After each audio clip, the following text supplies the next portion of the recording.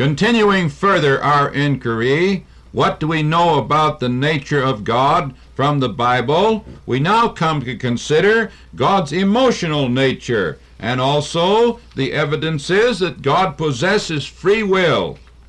How wonderful has been the declaration of the Bible that God is a great personal being, that He is not an impersonal force or a collection of intelligences, but that God is a living being who manifests Himself to man and desires to have fellowship with man, desires to reveal His great personality to man.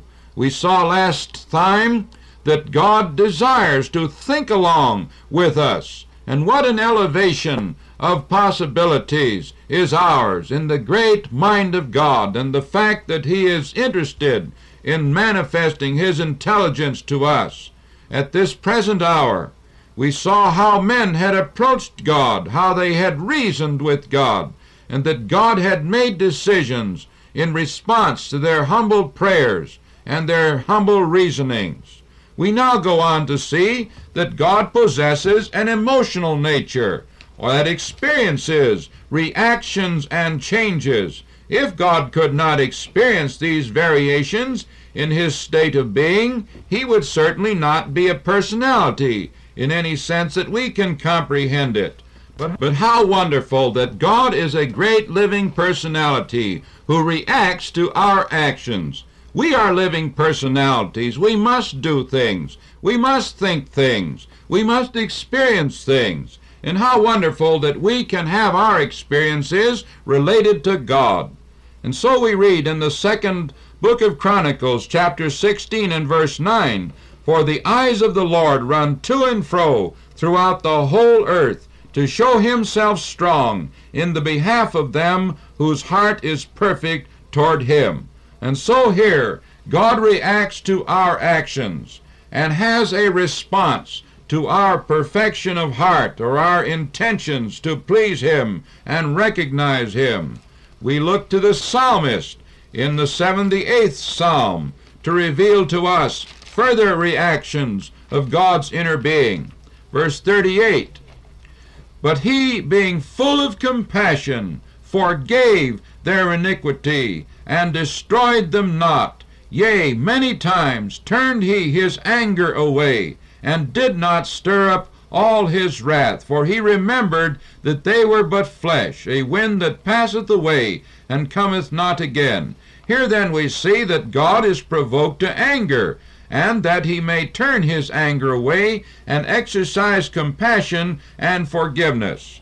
Also in verse 58 and 59, "For they provoked Him to anger with their high places, and moved Him to jealousy with their graven images. When God heard this, He was wroth, and greatly abhorred Israel, so that He forsook the tabernacle of Shiloh, and the tent which He placed among them." So God, in response to our departure from Him, is a jealous God. Jealousy springs out of true love, and so it is God's true love for us that causes Him to be jealous when we do not give Him His rightful place in our hearts. But this jealousy may be turned away to compassion. In the 95th Psalm also, and verses 10 and 11, we read about God being grieved, and that He has wrath, and then that He rests. 40 years long was I grieved with this generation, and said, It is a people that do err in their heart, and they have not known my ways, unto whom I swear in my wrath, that they should not enter into my rest. So here God has been greatly grieved in His great being over the rebelliousness of the children of Israel. And so in the 12th chapter of Isaiah, we have God manifesting anger, then turning away from this anger and exercising comfort. Verse 1, "And in that day thou shalt say, O Lord, I will praise Thee. Thou wast angry with me, Thine anger is turned away, and Thou comfortest me. So God experiences these changes of personality in response to our actions toward Him. He is therefore a living personality and has the quality of an emotional nature. In Zechariah the prophet, chapter 1, verse 14, the middle of the verse, and on through 16. Thus saith the Lord of hosts, I am jealous for Jerusalem and for Zion with a great jealousy. I am very sore displeased with the heathen that are at ease. For I was but a little displeased, and they helped forward the affliction. Therefore thus saith the Lord, I am returned to Jerusalem with mercy. My house shall be built in it, saith the Lord of hosts, and a line shall be stretched forth upon Jerusalem. Here God is provoked to jealousy, and then this state of provokedness is increased by further rebellion. Truly God is a great living personality. In Ezekiel chapter 6 and the last part of verse 9, we have a tremendous declaration as to how this could ever be true. Is a great mystery to us and always shall be.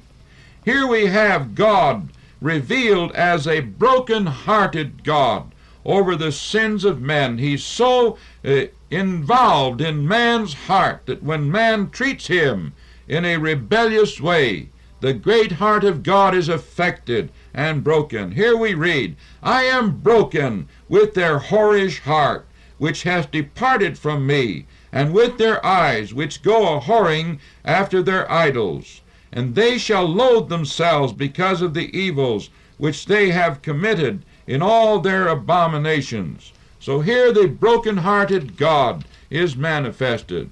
But God not only has a great profound emotional nature, but again and again the Bible records the decisions of God's will. So we know that He possesses this most vital element of personality, the freedom of choice, and the ability to carry out these choices in new purposes. You recall in the first chapter of Genesis, the great decision of God is manifested when God said, let us make man. And then after man had fallen and turned away from his submission to God, God was forced to make another decision, as we read about in the third chapter of Genesis and verses 22 and 23. In reaction against man's sin, God decided to drive man forth from the Garden of Eden. And the Lord God said, behold, the man is become as one of us, to know good and evil. Now, lest he put forth his hand and take also of the tree of life, and eat and live forever.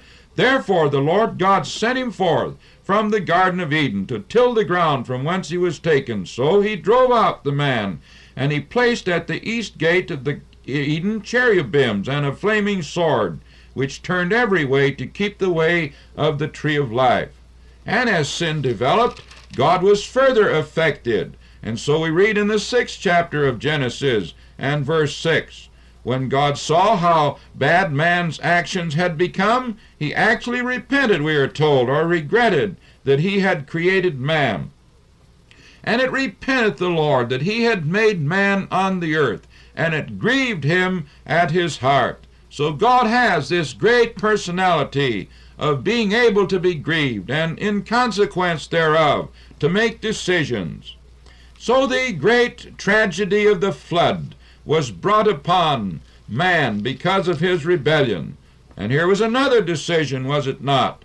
Verse 12 of the 6th chapter of Genesis, and God looked upon the earth, and behold, it was corrupt, for all flesh hath corrupted his way upon the earth.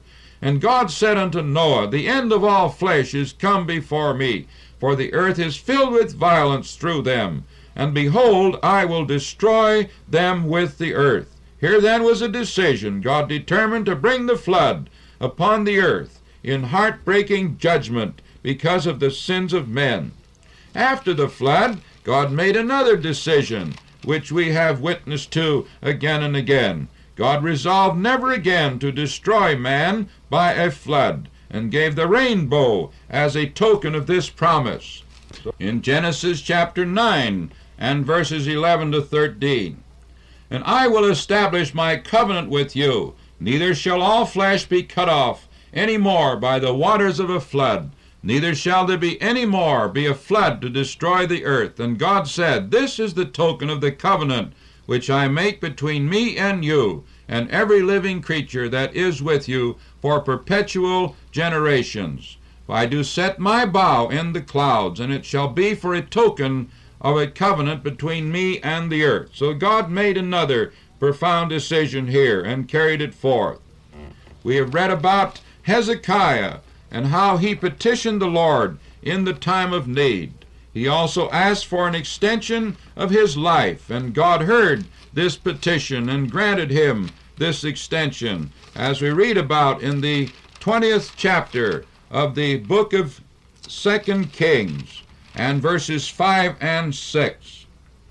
Turn again and tell Hezekiah, the captain of the people, Thus saith the Lord, the God of David thy father, I have heard thy prayer, I have seen thy tears. Behold, I will heal thee, and on the third day thou shalt go up into the house of the Lord, and I will add unto thy days 15 years. And I will deliver thee and this city out of the hand of the king of Assyria. And I will defend this city for mine own sake, and for my servant David's sake. Here then was a climax, a petition to God. And by the way, here is a suitable consecration of life for those of us who are praying over our sicknesses. If God raises us up, will we serve him with all our hearts? This is the great issue. But concerning our Lord Jesus Christ, it's revealed in 1 John chapter 4 and verse 14 that the Father sent the Son to be the Savior of the world. Here was a colossal decision on the part of God. The day of Christ's return is a matter of the Father's decision, as we read in the first chapter of Acts and verse 7. So this wonderful God, as revealed in the Bible, not only has the ability of intelligence, not only has emotional reactions, but has a conclusion of the will that is continually exercised. He is a great and glorious personality. May we close in the words of Isaiah in the 12th chapter, verses 5 and 6. Sing unto the Lord, for he hath done excellent things. This is known in all the earth. Cry out and shout, thou inhabitant of Zion, for great is the Holy One of Israel in the midst of thee. Our Heavenly Father, how we thank thee for these profound revelations of thy being. May we go forth to have a right attitude toward thee, so that thou mightest have a right reaction toward us, and lead us in the paths of exploration of thy great and glorious personality. So may many repent, look to the cross of the Lord Jesus Christ by faith, find forgiveness and the entrance into this glorious heavenly fellowship, both now and forever. In Jesus' name our Savior. Amen.